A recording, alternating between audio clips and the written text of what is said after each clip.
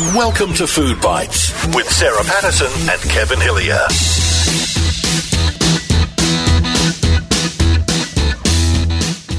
Hello and welcome to Food Bites with Sarah Patterson and that other bloke that bobs up and does everything else. What's his name? That very important bloke, Kevin Philip Aloysius Eugene Hillier. There is no Aloysius and there is no Eugene. But I tell you, I do have a list of credits for our guest for this program that are a mile long. Actor, producer, presenter, teacher, auctioneer. That's just some of the stuff this man does. And when you see his face, you'll go, oh! Yeah, I know him. Peter Mockery. He's Australian actor, has been in so many. Can I just say some of the shows that he's been in? Well, yes. Sons and Daughters, The Restless Years, Holiday Island, Neighbours, Home and Away, Blue Heelers, GP, Water Rats, Murder Call, and he did 637 episodes of Shortland Street in New Zealand. Yes, he was over there for a few years. Amazing. Amazing career. Look, he is such an affable bloke. He is so accommodating, so generous with his time. And he has a lot of interesting and fascinating views to share, and I'm really excited about this chat today. It'll be good fun, and we'll get to that in just a moment, but want to remind you about, of course, all our social media platforms. And Peter's all over social media too, so I can check him out there. But the food polls on social media, and this week, it's a beauty. It's a tasty one, this one. Well, it's in memory of our recent guest, good old Larry Emder, who had a bit of a hankering for the old Devon, the luncheon meat. Is it a yay or a nay? We'll find out. We'll throw that up to you a little later, and I mean that in the nicest possible way. But let's get to our guest for this week. As I said, actor, producer, presenter, teacher, auctioneer, and fascinating bloke, Peter Mockery. You're listening to Food Bites with Sarah Patterson and Kevin Hillier. Just to start things off, where in this big wide world do we find you these days? I live in the eastern suburbs of Sydney. I travelled the world, found my wife, had a son and came back to Sydney because I think this is the best place in the world to raise a child and have the family experience. Love it here in Sydney. What makes Sydney such a great place to raise a family? I know it. I lived in Los Angeles for a year and I found it terrifying. I found it driving on the wrong side of the road, turning left. You're like taking your life in your hands. I grew up in Sydney. I went to Knox on the North Shore, and the eastern suburbs has been my home there for 35 years. I lived in Bondi. Now we're at Darling Point.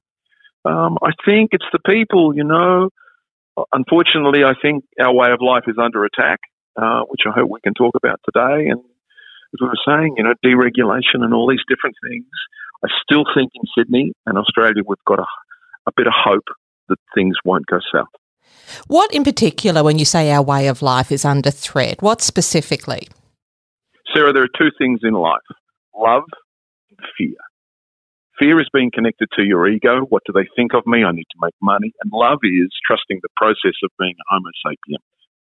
If you're connected to your spirit, you understand and value things. Whereas if you're always chasing the next dollar, that's what's driving people, and that's not how to live a quality life in my experience. Love and fear.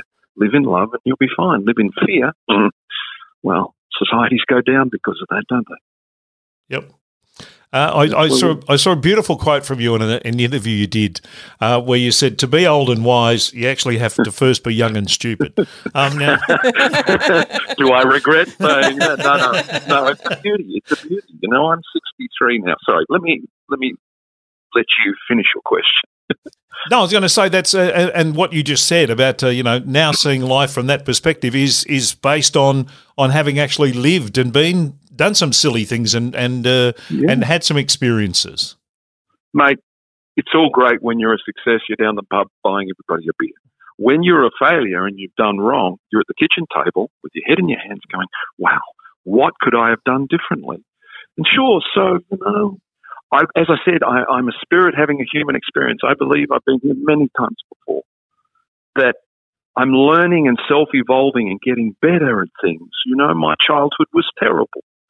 So I learned from that not to give my son a terrible childhood, to be of value, to be of worth and a man of my word and change people's lives and make them more aware.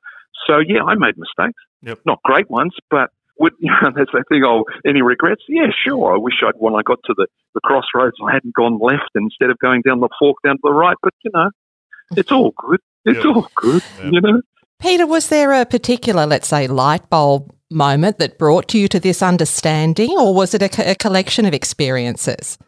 There was a great lady. I worked on a show called The Restless Years, and there was a great woman, great actress, great human being called June Salter. Oh, yeah. She played Miss Mackenzie. I used to sit with her in the green room and she'd talk to me. She said, "Are you serious about this?" And I used to sit at her feet. I was 20. I said, "Sure." And she said, "Go to NIDA and learn the craft." So I went to the auditions and got in that first year when I was, it was a couple of years later when I was 28.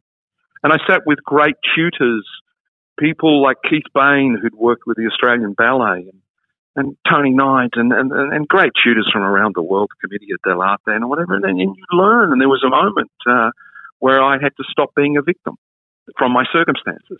And he said, "You asked for all this to happen." And I went, "Oh, what are you talking about?" And from that moment, I learned about Buddhism and karma and being kind and generous and realizing if you give bad, you'll get bad. You give good, you watch, you will flourish. And all you have to do is ask for what you want. Be specific. Ask for what you want from the universe and be kind, and it will come to you. It'll take a while, but it's better than being, out every night on the rag and tear. Now, speaking of that, in a sort of a fashion, as you know, this is Food Bites with Sarah Patterson. I'm going to ask the hard question here, Peter. You're married at the age of 50. That's an awful lot of bachelor food. You know what? It's really interesting. I'm so in love with my wife. I respect her, and she taught me so many things about life that I didn't know about, which was appreciation of the little things, food, moments, love, caring, friendship, and those sorts of lovey things. So food, it was never a great interest of mine. But now I have a family and we've got 5 o'clock comes around, what are we doing for dinner? and I've thrown my hat in the ring, and I think I've become quite a dab hand at. I learned from my wife, Sally. She's brilliant. Great cook, just a pinch here and a pinch, not too much of that, and all those things. So, Cooking is all about adding love, isn't it, Peter? Absolutely. Do you have a signature dish? Yes, we do. I was just thinking of that. So it's about nurturing and putting good things in your body. The old argument, we try and stay close to the vegan sort of thing, maybe a bit of chicken, not a lot of meat. The signature dish is a pasta made from lentils, which we just adore. It's amazing. Then sauce, tomato, what's that stuff? Not Paul Newman's, but like that, one of those Italian things. Whole tomatoes. Put that in with some spinach and a little bit of, tiny little bit of oregano and a few herbs. Mix all of that up. Serve it onto the lentil pasta with a little bit of feta cheese. Oh. Yeah, it's gorgeous. Bellissimo. And it takes 11 minutes there. That sounds absolutely divine. How important do you find, Peter, especially at the age that you're at now, that how important are good dietary habits at this time of your absolutely. life? Well, it's everything. Absolutely everything. We don't drink, we don't smoke. But, 12-year-old boy that started high school this year, we've got to be good role models. We've got to make good food for him, and we see it. It is absolutely important. Putting sugar in the tank, screw the engine. Try to stay away from the sugar. Eat whole foods. Eat unprocessed stuff, like fruits and vegetables. It's that whole thing. It's been going for 150 million years, and people, don't.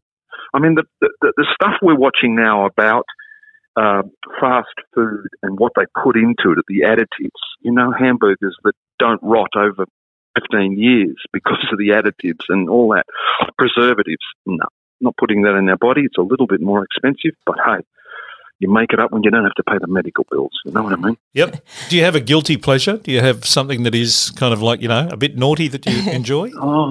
Look, trying to stay away from sugar, but an acai berry bowl, when they're made really well, I love acai berry bowls. I think they're absolutely sensational. But because of the sugar content, you've got to be careful. You've got to be careful with stuff.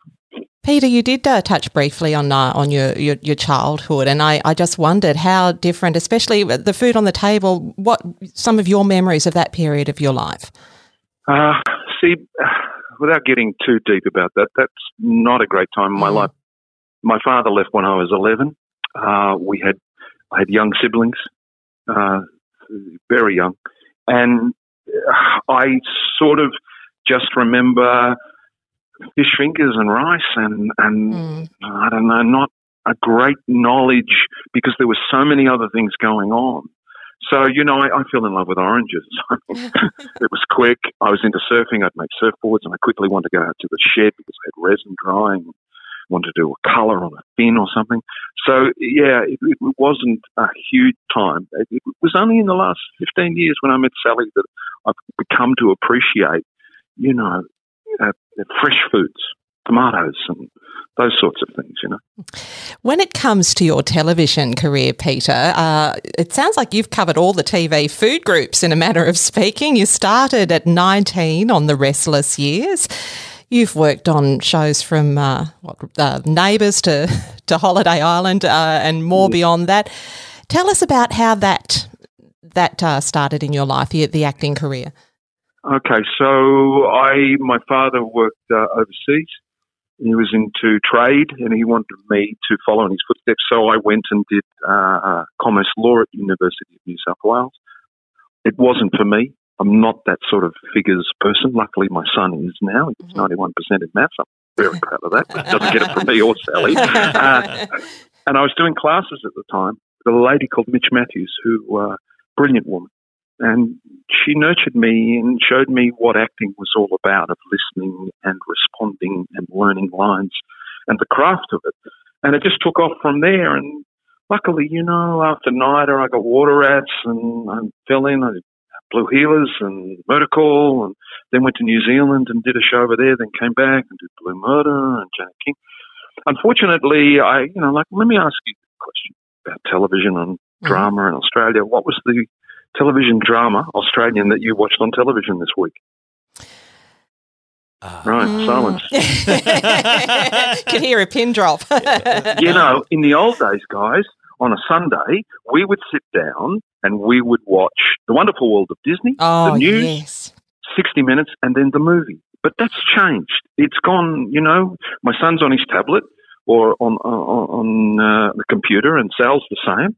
And I'm on my computer and I'm getting ready for Monday's work. And our lives have changed so dramatically. And you can make 3 hours of reality television compared to 1 hour of quality drama, right? Now, if you're a program manager at a network television, you're not going to be doing too much drama. In the old days, when we did Water Rats, we'd get 1.9 to 2.1 million viewers. Now you're lucky to get 700,000. Yeah, true. So the economics have killed it. And what that does, though, it drifts down through our culture. So my son says, he's in first year high school, he's doing drama and presenting and teaching him those things. I said, but you don't want to go into this. There just isn't the opportunities when I was his age. That there is now. You just can't do it. You can't find a career there. It's a scary, at times, world, isn't it, Peter? This online digital existence that we all live to some extent. But I also think a difference in terms of our television viewing habits is that in the old days we used to make an appointment to see our favourite television show. We had to wait for it and we had to exercise patience because it was shown at a particular time, and if you missed it, that was it. Whereas this generation wants everything on demand. Yeah, absolutely. Now you binge watch 9 episodes of Game of Thrones or House of the Dragon, whatever it is now. I think when we're seeing the breaking down of the fabric of society, that the dollar is ruling everything, and I think that's one of the saddest things that is happening.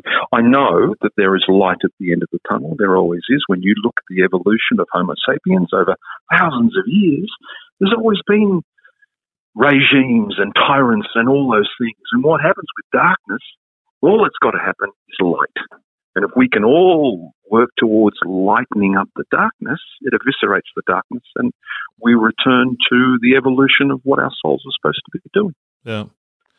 Pete, you've reinvented yourself over the years in terms of, you talk about a career in television and acting and stuff, but you sort of reinvented yourself in a number of different ways over the years, by necessity or because you found there were other things that you wanted to do and liked doing and were good at doing?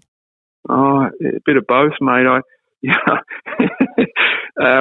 Robert Mitchum, great actor from 100 years ago, great movie star. He said he'd be an actor. I mean, standing around telling stories. I love it. It's the greatest thing in the world.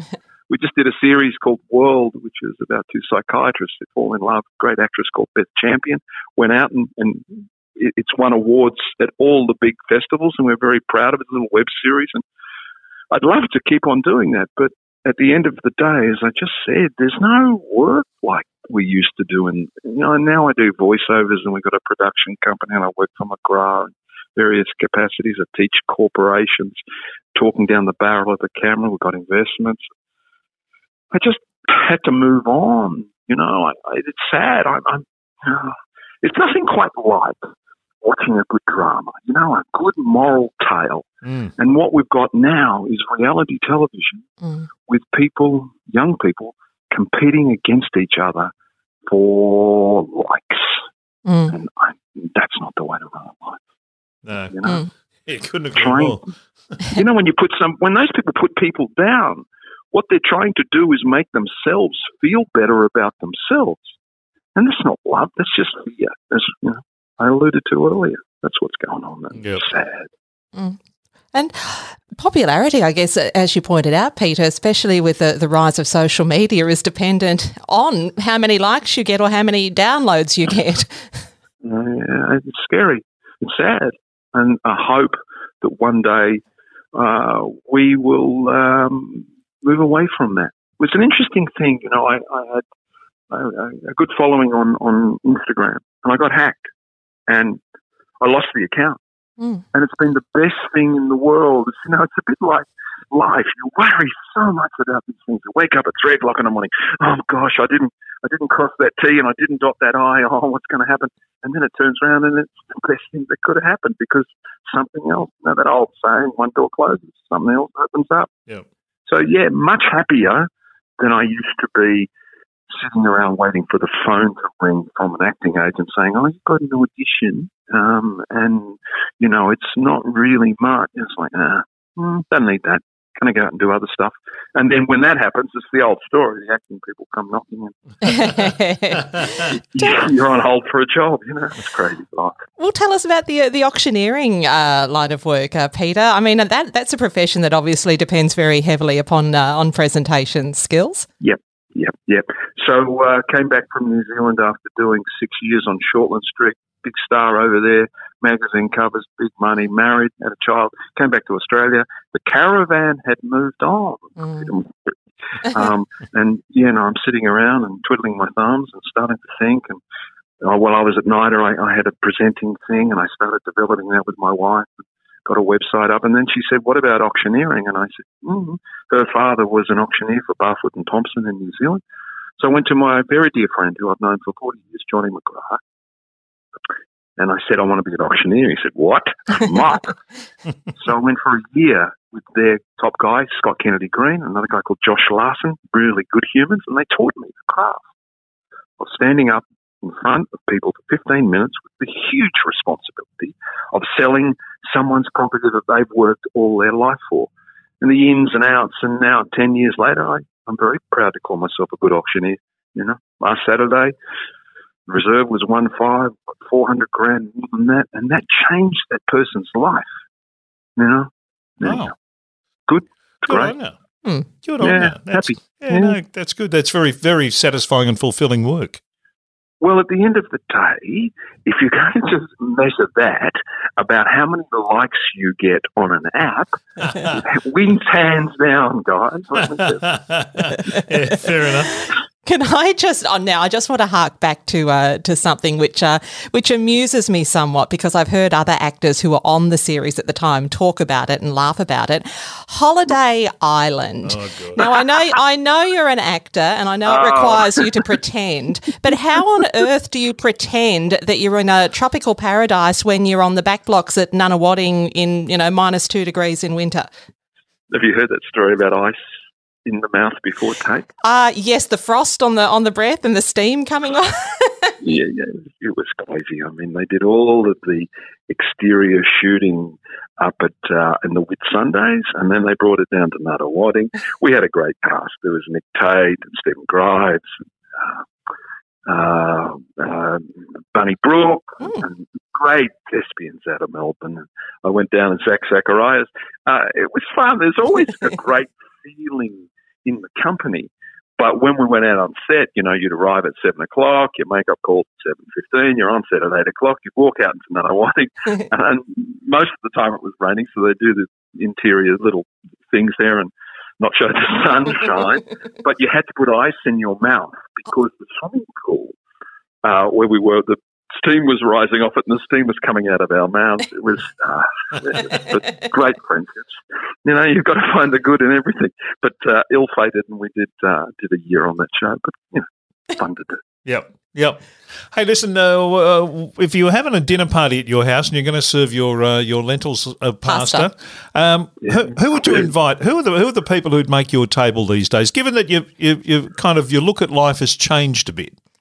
Yeah. Robert Redford would be head of my list. Oh. I think he's a great man. I grew up on Butch Cassidy and the Sundance Kid, 3 Days at the Condor, All the President's Men. Back when we told the truth. That's what's lacking in our society at the moment. The truth. That's what, that whole cliche, it sets you free. But I would have Robert Redford, and he would talk about the Sundance Festival and all the things that he's done for human beings. I would have Hedy Lamarr, very beautiful, very smart actress. I would have Jim Morrison, because I'd want him to get up and sing LA Woman, unaccompanied. I'd have David Bowie, him to say a few things. Grace Kelly, just to sit there, just to look. I reckon she would be smart, and I'd like to ask her a few questions about what happened to her acting career. Yep. What happened in that life where she went from being a really great actress. I mean, Rear Window, wow. With Hitchcock, what a great film. He is just everything. And then say, well, any regrets going over to Monaco? John Belushi, just to sit and watch the energy. So a disparate and an eclectic group of people at our dinner party for people to walk away and say, yeah, well, the food was pretty good, but the company was even better. Yep. Oh, that is one of the more eclectic ones we've had. That's a great little dinner party, that one. Yeah. Can I just add one more? Sure. There's an actress called Dakota Johnson, who Melanie Griffith and Don Johnson's daughter. I think she does exceptional work. And just talk about what's going on in Hollywood and what you have to go through to make it these days. Beautiful. So, are you hopeful the phone rings and there's a great acting offer still to come for you, or? Oh, eternally hopeful, Mr. Hillier. Yeah. You never know. But at the end of the day, when you're lying on your deathbed and the doctor says, well, it's probably tomorrow, have no fear, because you've had a great life. You've helped people. You smile and say, right, I'm ready for what I believe is Judgment Day, where you say what you did. I believe in spirits. I believe that I will go back to a classroom and a spirit guide. And the parents that I chose to learn from this lifetime, I will talk about that, and then I will be happy. And yes, mate, acting job comes, yes, please. If not, ready to help people. Yeah. Peter, at this stage of the podcast, we normally ask people for a cooking or a kitchen tip. But what I would like to ask you, based on what we've discussed today, what is your life tip for the people listening to this podcast? Be kind and generous to people. Come, give good, you'll get good. You give bad, you watch it come back and bite you. You can see it, premiers and states that have done nefarious things and not been kind to their people around the world, you're starting to see them fall now. History is littered with people who were greedy for power. Absolute power corrupts absolutely. And I think that's what my tip would be. Beautiful. It's going to play out in real time, you know. All right, guys. Peter, thank you so much for your time. Really appreciate it. It's been great to have a chat, and good luck for the future. Thank you. Thanks, guys, so much. You're listening to Food Bites with Sarah Patterson and Kevin Hillier. Peter Mockery, check him out on social media because Yeah. you'll find the fascinating stuff. And you'll know if the name doesn't immediately go ding ding, just as soon as you see his face, you go, oh, It's a wonderful conversation. It's lovely to talk about food, but as we know in this podcast, food often leads to talking about other elements and aspects of your life, and Yep. I found that fascinating. Yeah, no, so did I. Now let's get to the food poll because this, I don't know whether this is Do fascinating. you like a spot of Devon in your sanger, Kevin? Oh, the memories that this has conjured yeah. up for me are not good. Yeah, the picture wasn't that good either. Oh, no. Let's start with our friend Sarah Warmby. She says, oh, you're going to love this, Kevin. Devon and mustard relish sandwiches as a kid. Great memories of pulling out a hot, sweaty Devon sandwich from my school port in the middle of summer. That's so true. But I'm older and wiser now, so it's a nay from me and a yay from the dog. Exactly. Should have been the dog, should have got it first. John King says, one of my fondest memories was doing night shift on security. I had 3 Devon and tomato sauce sangers. We had an ancient toasting oven and I'd toast my sangers lovely on a cold winter's night. That sounds beautiful, actually. Stephen Tuzel says, oh, lordy, no thanks. A butcher's grandson here. It's Don Straz all over this crap every time. Laugh out loud. Pop used to hand out a slice of Straz to all the kids that came through the shop. Oh, that's nice. Yeah, it is. Michelle says, oh, no way. Nay from me. Ian, I ate kilos of that when I was a kid. Nice fried like bacon. Rebecca, who is in touch with us every week, says, hell yes. And to make a vegan version of this would be just so, miss it so much. Oh, how do you make a vegan version? Peter, Well, it's not like it's got any meat in it. Peter says many other little bits and pieces, but not much meat. Well, we'll get to that. Trust me, we're getting to the good bits. Peter says, my brother last night gave me some Bing Fritz from Adelaide. Nothing beats it with tomato sauce. So we'll go through the origins of this as we go along too. Some of these expressions that we're using will actually make sense. Pity Pat Petrina says, brought up on this as a kid, although we called it beef luncheon. Yes. Oh, how very posh. In white bread with sauce for school. Yeah, sauce again. Yep. Dana says, Petrina, same, or with pickles. We used to find anything we could to douse the actual taste. Craig says, went to KR Darling Downs on a school trip in the 70s. I watched them make it. Nah, for me, lips and buttholes. Oh. Okay. Karen says, yes, when my girls were little, they loved Devon sandwiches, but Not anymore, they don't. You've just put them off it. But wouldn't eat them unless I drew a funny face in the sauce before slapping the bread on top. I've seen that done. Yvonne says, when I first lived in WA, I couldn't find Devon anywhere. So one day I was in a deli in Mount Lawley and I asked the lady if she had any Devon. She said, you must be from the eastern states. We call it polony. Polony here. like bologna. I guess so, yeah. Ah. Beverly says, yay, with a little fob of tomato sauce and roll it up and munch away. John says, grew up on it and spam. Bam. Spam. No. Spam. No. Spam. No. Barbara says, always called Belgium in our house. We always found these funny little names for it that you've called in your house. Brett says, yes from me with cheese and tomato sauce. Yum. It's bringing me round. Heather says, yep, I love it. I had a sandwich of it today. My own children used to call it favourite meat. Davin says, loved it as a kid too. Devon, cheese and sauce sangers, often toasted but not so much now. Adam Pont, chicken loaf for me. I don't think that was an option, but doesn't matter. Well, it's not like it's got any chicken in it. Jeanette says, I love it. Wendy, yum. I love it with tomato sauce or pickles. Lee says, awesome. Fried, crispy Devon. Oh, can you do that?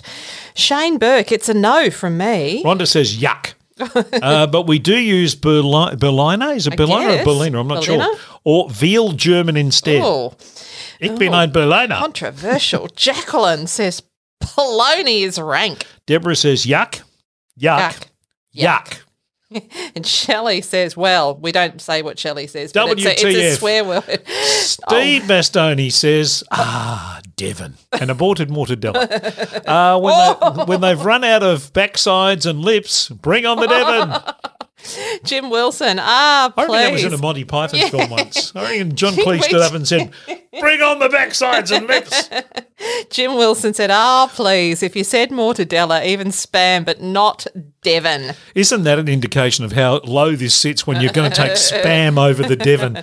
Alison says, it must be Berliner. Berliner or Berliner? Yeah, it's one of the two, I'm not sure. It's tastier and fancier. Andrew says, I grew up in SA Fritz. Well, he grew up on SA Fritz. No, he grew up in South Australia. So Fritz is what they call it, and in WA they call it Polony. So that's just a different I'm now names. in WA, so it's Polony. Fresh bread, butter, Polony and sauce. Makes you want to vomit. That must have been left off. That must have been a typographical error. Just wasn't on the Okay. Old Croaky says, yay me, I love it, especially wrapped around a pickled onion. Oh, dearie me. I'll do the next two. Mm-hmm. Jeff says it makes a delicious, quick sandwich.